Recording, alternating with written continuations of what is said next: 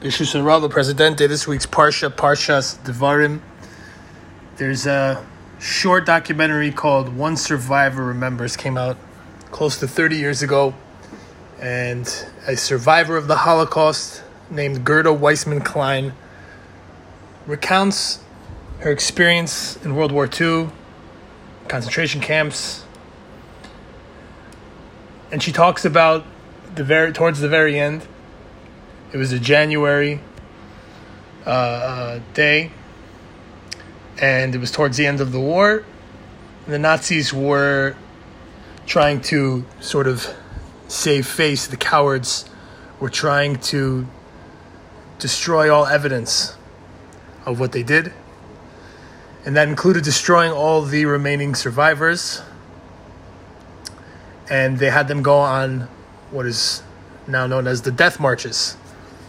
They had them walk January, talking about Eastern Europe. So it's a cold that you can't even imagine. And most people were wearing sandals, wooden shoes, in the snow. They're already weighing, if you're a female, between 60 and 90 pounds, really on the brink of death already. And now you're walking with zero food, minimal water. And Gerda was on these walks. She talks about how her father made her wear her ski boots when the Nazis first invaded Poland, which was the end of the summer. And she said, "Papa, I'm not going to wear ski boots. It's boiling hot outside." He said, "You have to put on your ski boots right now." The father didn't make it, but Gerda did make it. She made it up until this point. And in this moment, she realized why her father made her wear the ski boots. Somehow he knew she would need them. But she doesn't attribute her survival to the ski boots. She said the following about the death marches and really about the Holocaust in general. If you were blessed with imagination, that got you through. If you were someone who faced reality, you didn't stand much of a chance. During the death marches, she would imagine what was she going to wear to the party she was going to throw after the war. She created this whole scenario in her mind as she was walking for days in the freezing cold, watching everyone around her die.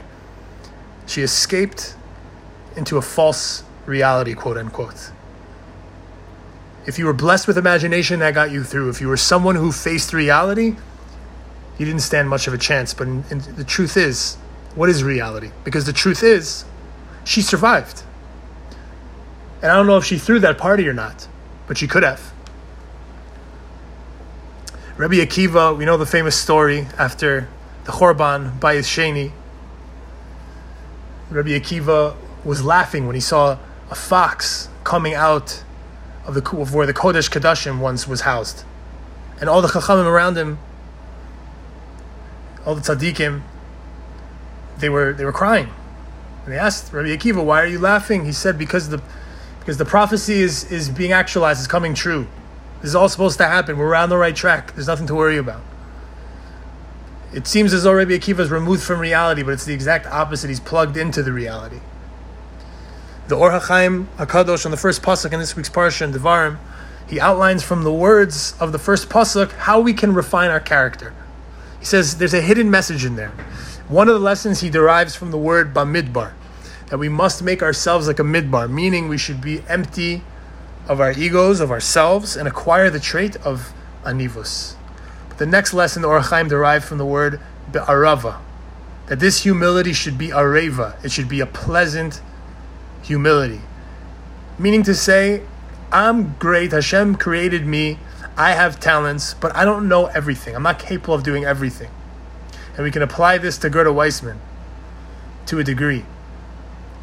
And the truth is, who's to say you're not going to make it? Sure, it doesn't look good, but who's to say? Who are you to say that you're not going to make it through? You're capable of doing it. Hashem made you capable of doing it. So what's the reality? The reality is we're walking in the freezing cold. Most of us have no shoes. None of us have a jacket. We're wearing thin layers of clothing. But who's to say?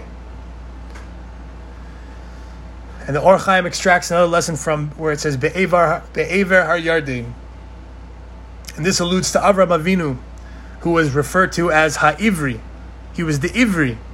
Avraham was distinguished. He was the Ivri. Everyone else was doing X, he was doing Y. Everyone was worshipping idols and doing whatever they were doing back then, and Avraham didn't have any second thoughts or self-consciousness about what he was doing. He was proud and he knew the truth. There was no doing anything else, and Avraham was really one of one.